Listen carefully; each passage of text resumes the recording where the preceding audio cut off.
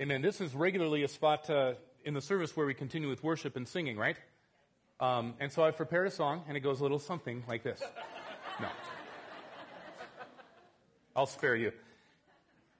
We are doing things a little bit differently. As you can see, we've got the baptismal here. We're going to be doing some baptisms later on in the service. That's always kind of inspiring and fun and a great celebration, so we're going to be doing that. You'll also notice we've got like the palm theme headed up over there by the baptismal, and that's because we're going to be talking this morning about the triumphal entry. We finished our series in Ruth, and as you can see, we're starting into a new series in the Gospel of John. And we're going to lead up to Easter by starting at chapter 12. That's where we'll be today. So those of you that brought your Bibles and want to get there, John 12 is where we're going to start. And then we'll move from John 12 all the way up through the occurrences that lead up to Jesus' crucifixion and resurrection that we'll celebrate on Easter. And then after that, we're going to loop back around to John 1 and carry forward that way. And our goal in the middle of all this, in reading John's Gospel and studying it together, is that we want to get a clearer, better, more accurate picture and understanding of who Jesus is. We want to become incredibly familiar with what he said and what he taught, how he lived, how he ministered, the miracles he did, all of those things. And along the way, we will simply get to know him better. And one of the things that we would love for you to consider, and I want you to be praying about this, is that over the course of this series, which will be quite a few weeks actually, over the course of this series, would you consider at least one time bringing someone with you to church who you know just needs to get a clearer, better picture of who Jesus is and how much he loves them and cares for them. I'm going to ask, like specifically as a goal, maybe someone that doesn't typically come with you to church. Maybe someone from outside your typical circle. Can you imagine what it would be like if over the course of the next months that we're doing this series, if every one of us started bringing someone else along with them to church to meet Jesus? Well, we'd have a seating problem and a parking problem and all kinds of practical issues, to be sure. But you know what? Let's have those kinds of problems. Those are kinds of problems that we ought to be having, and I want to see more and more of them. So would you do this? Would you begin praying even now that God would drop the name of that person or that family, that he would have you invite to come be a part of this series in the Gospel of John at some point along the way?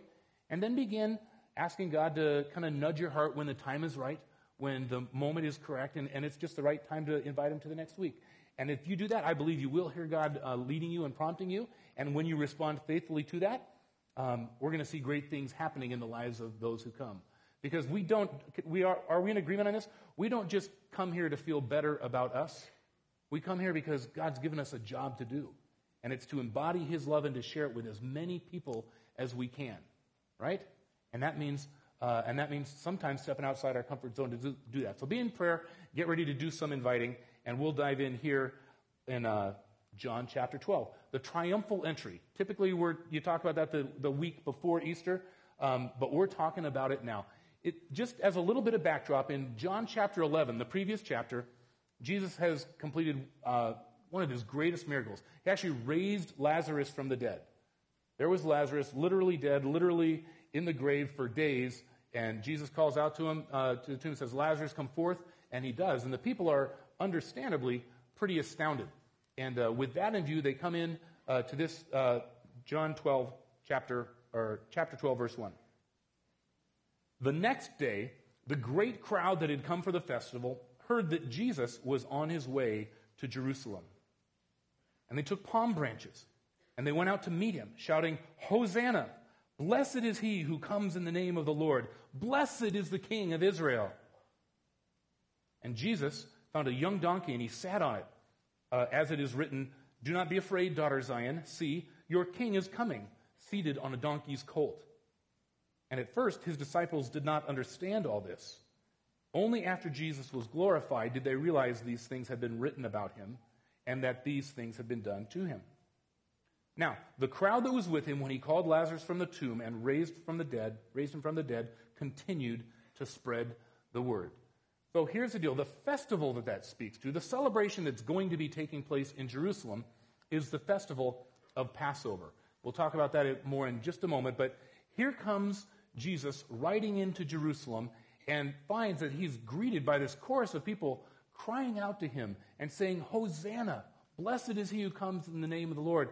That word Hosanna just means, Lord, save us. And they're crying out to him. There's a lot going on here.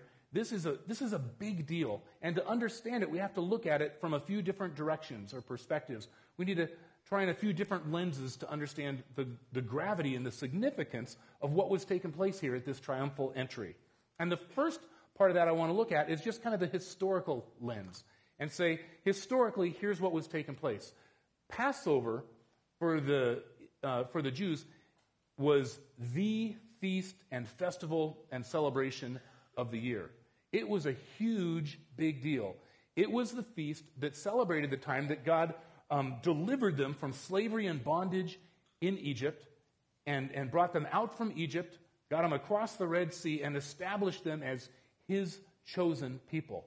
Prior to that event of Passover and of deliverance, they were just a bunch of people who were slaves to the Egyptians. And it was that moment of being delivered that they became God's people in a new, direct, powerful way. And so that for them was this central piece of their cultural identity. It was all about who they were, and it mattered a lot to them. It was a religious celebration. It was a cultural celebration. It was everything kind of rolled into one, and it was a party.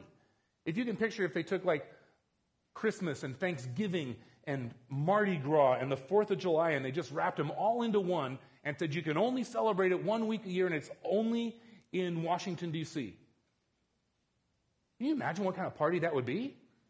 I mean, you may not be able to get there every year to celebrate it, but you would make sure for certain at some point in your life, and as often as you could, that was a party, that was a celebration that you'd want to be a part of because you couldn't celebrate it anywhere else. And so when the week for Passover came, the Jews came from all over the nation. Everybody who possibly could made their way to Jerusalem to celebrate. And Jesus was among them. Jesus, his personal history in Jerusalem around the Passover wasn't really successful. You know, the first time he got there, they argued with him, and he got into some trouble with the religious leaders. The next time, they tried to capture him and imprison him. And the time after that, they were getting ready to kill him when he escaped. And so things had been getting progressively a little more edgy for Jesus every time he came to Jerusalem and every time he celebrated the Passover. But this time, as he arrives, he's not greeted with threats. He's not greeted with trouble. He's greeted by the throngs of people calling out his name and singing his praises.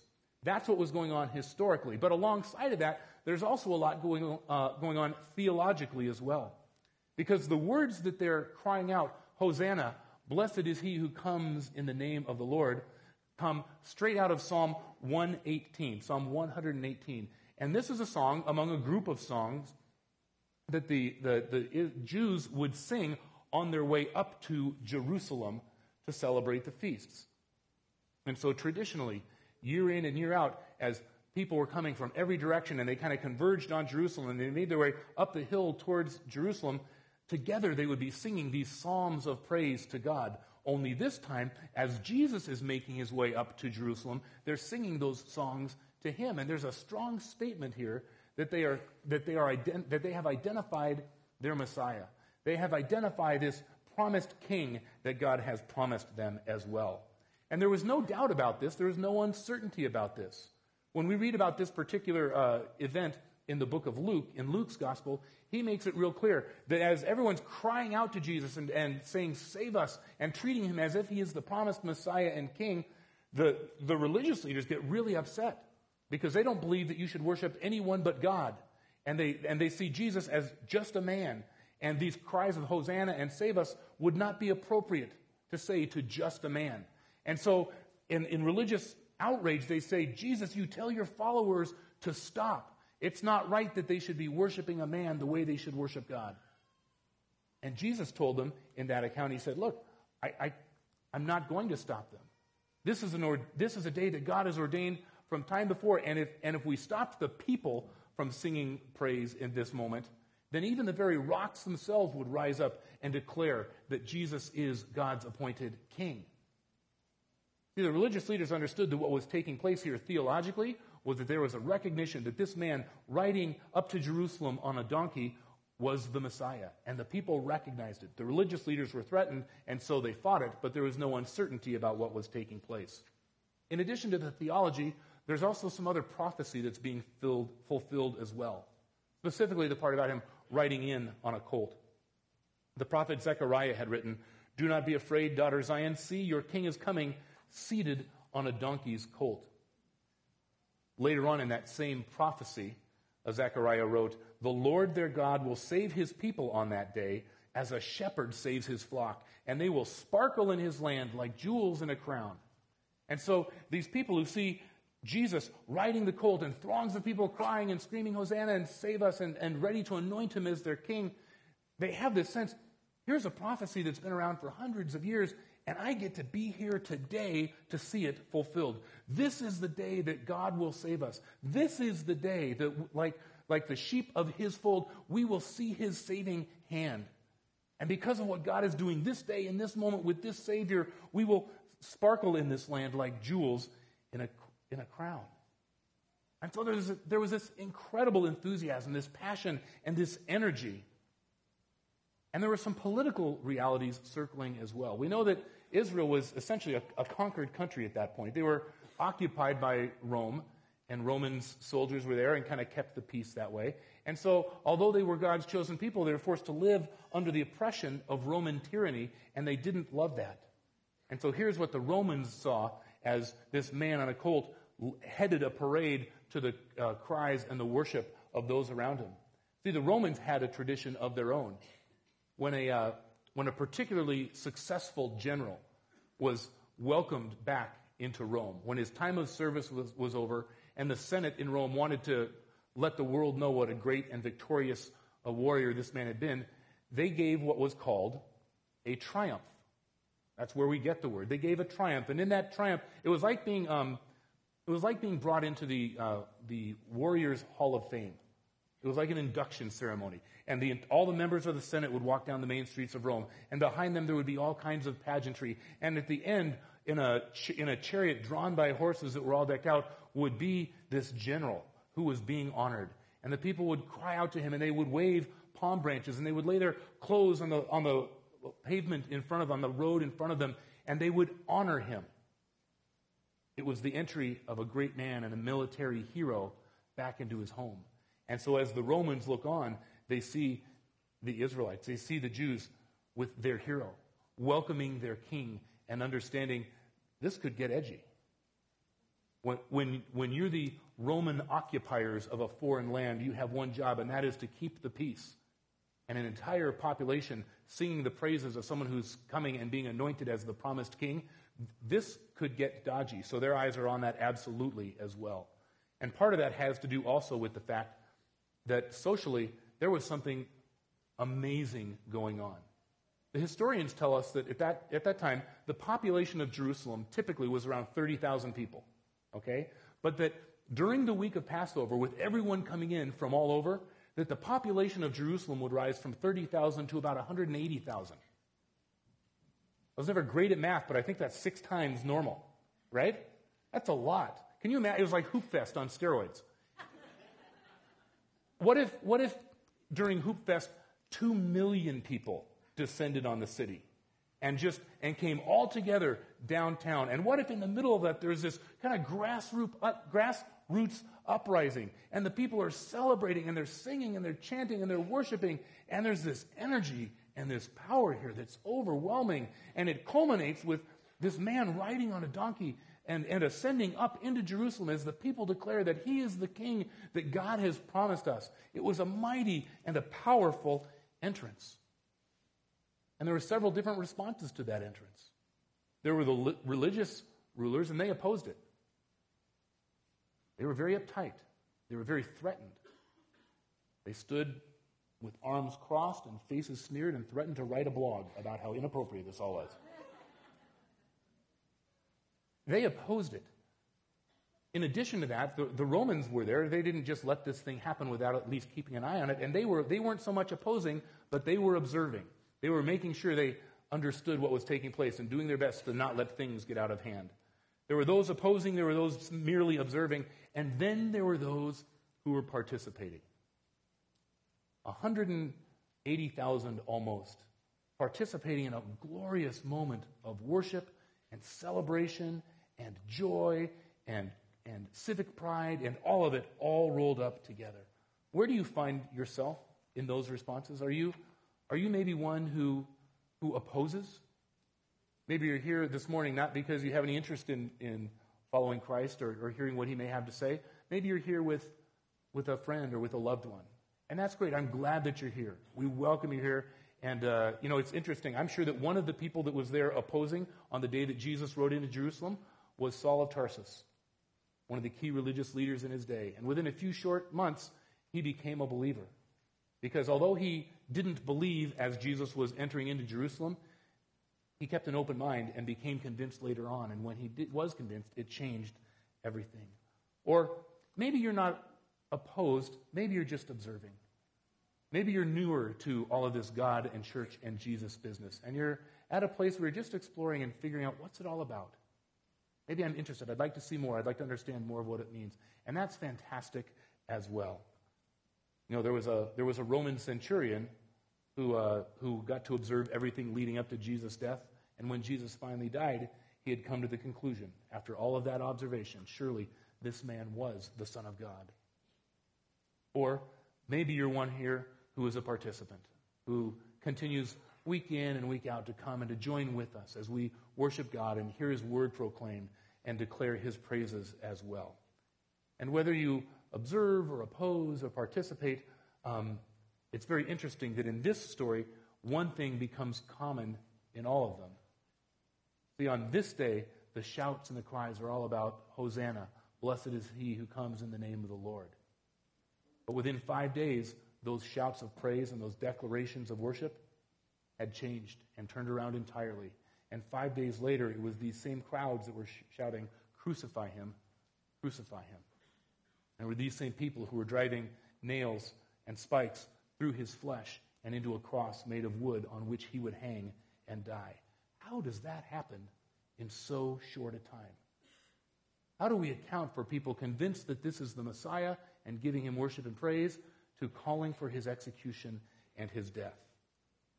Well, it happened because although these crowds were willing to take part in a moment with Jesus that was wonderful and exciting and triumphant, they were not really committed to following him. They were committed to being a part of the winning team. They were committed to being part of something that was successful. They were willing to follow him as long as things kept working out well. But the moment that changed, and the moment that the tables turned and it became clear that Jesus wasn't going to win and that he wasn't going to become the king that they expected, his followers ran away and they pretended they didn't know him. And the crowds demanded his execution.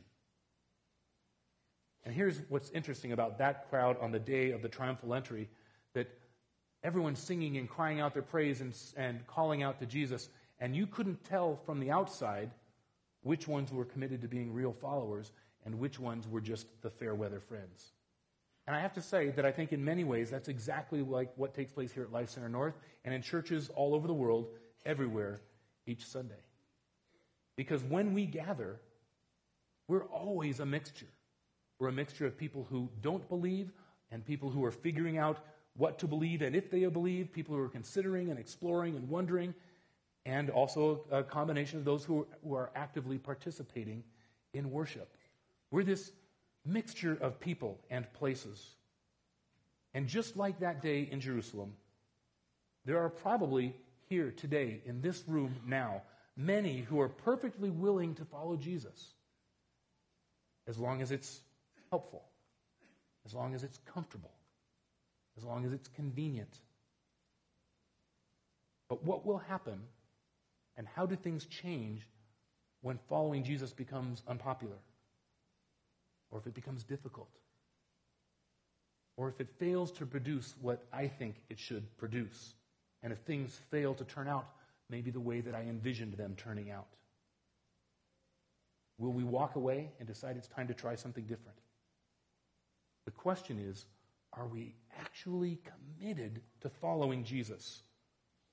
Or are we merely committed to having the life that we want and living the life that we want and hoping that Jesus fits into that?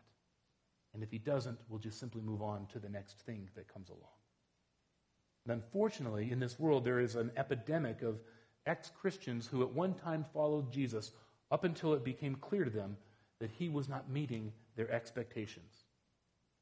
So like a fantasy football player who's not gaining them any points, they just dropped and traded and picked up something else. Something more attractive. Something that seemed like it was going to be more successful. Something that seemed like it had greater potential to meet the expectations. Maybe you're one of those who's been really disappointed by Jesus at some point along the way. Maybe you entrusted something really, really important to him and he didn't come through the way that you needed him to. And I think most of us have been there at one point or another where we prayed and we sought and we asked for that job that we needed and it didn't come through. Where that relationship that meant everything to us came crashing to the ground even as we were asking Jesus to save it. Or we didn't get into the college that we applied for, or we didn't qualify for the loan that we really needed, or whatever that disappointment may be where we said, God, I need you to help me with this, and he had something else in mind.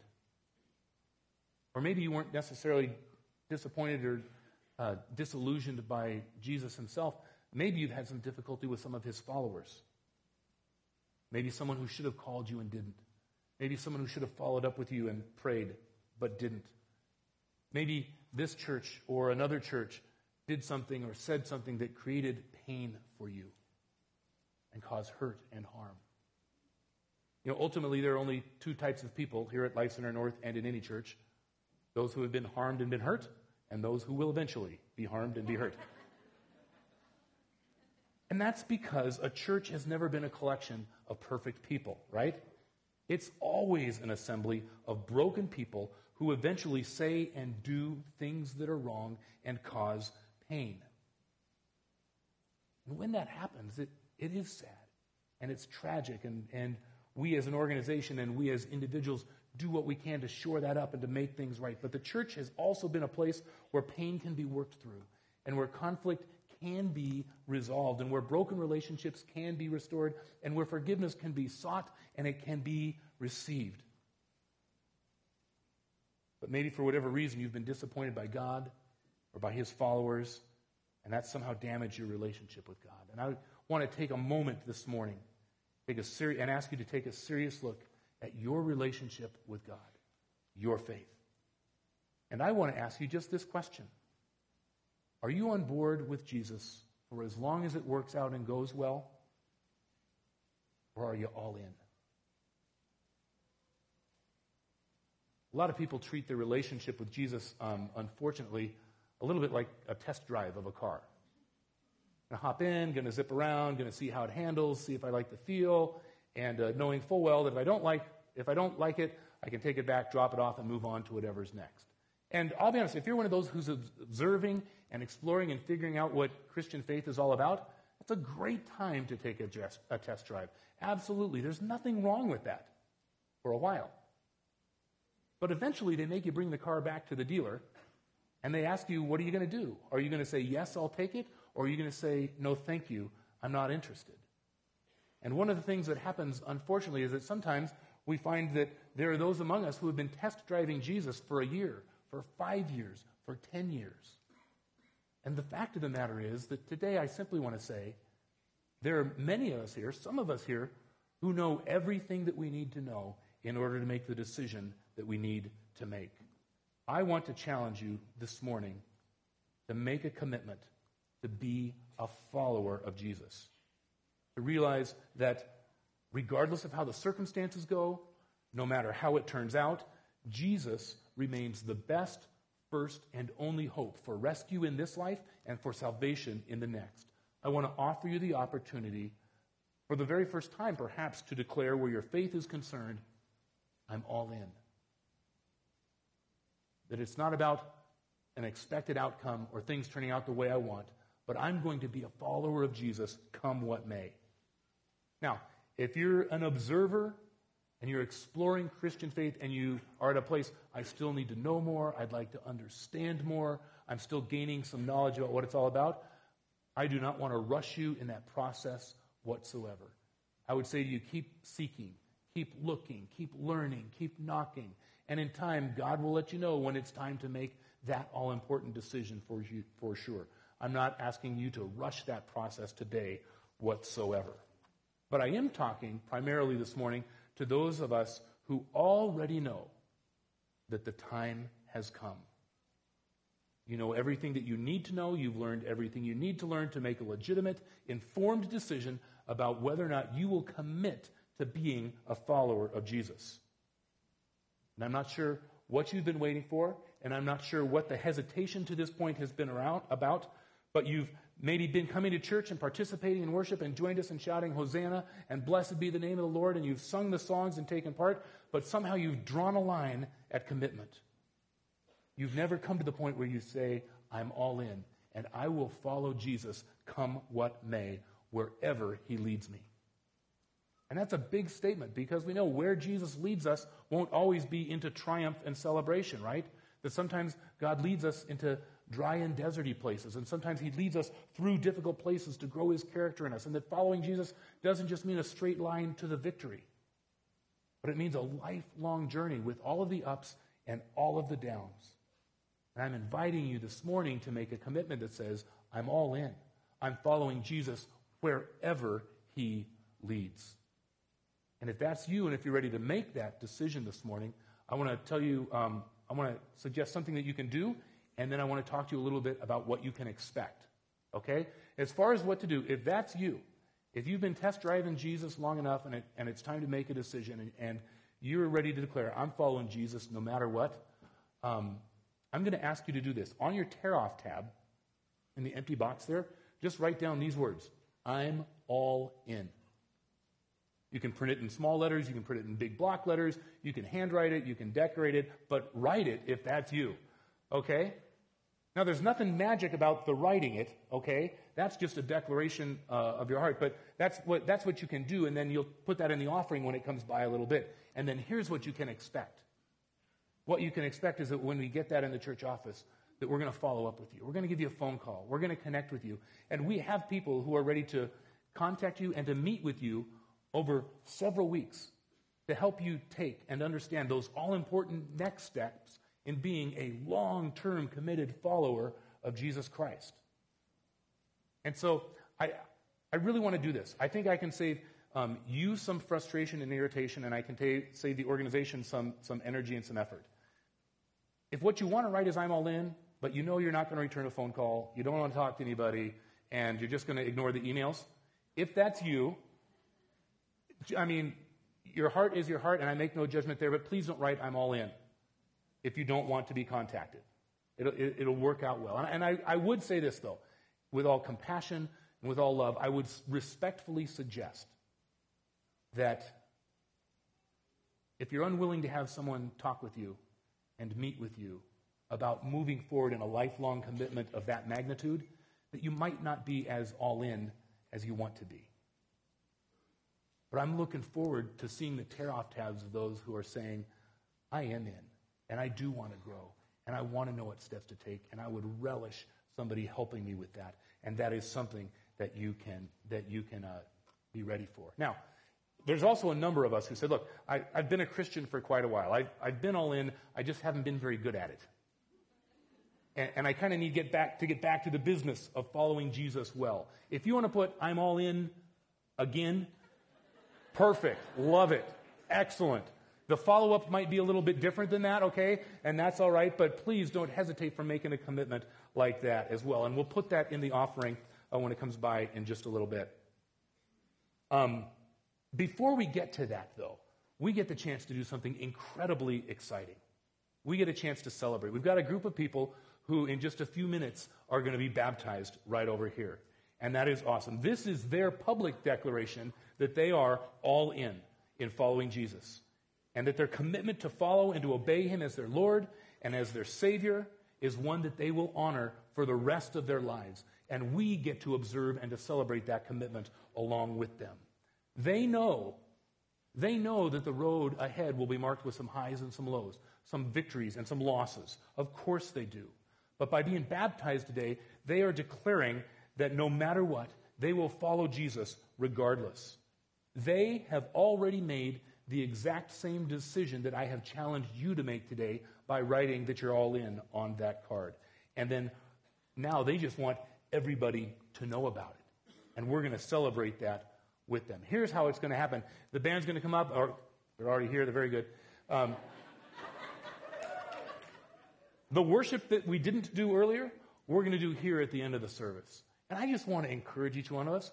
I mean, there's not 180,000 of us, but can we bring the kind of energy and passion that was likely there on that day of the triumphal entry as people cried out to Jesus and were ready to declare that he is king? That's going to be awesome. And along the way, at different points along the way, you'll see up on the camera, people are going to be being baptized. And they'll be rocked back into the water and submerged, and that'll symbolize the old person that they have been being put to death.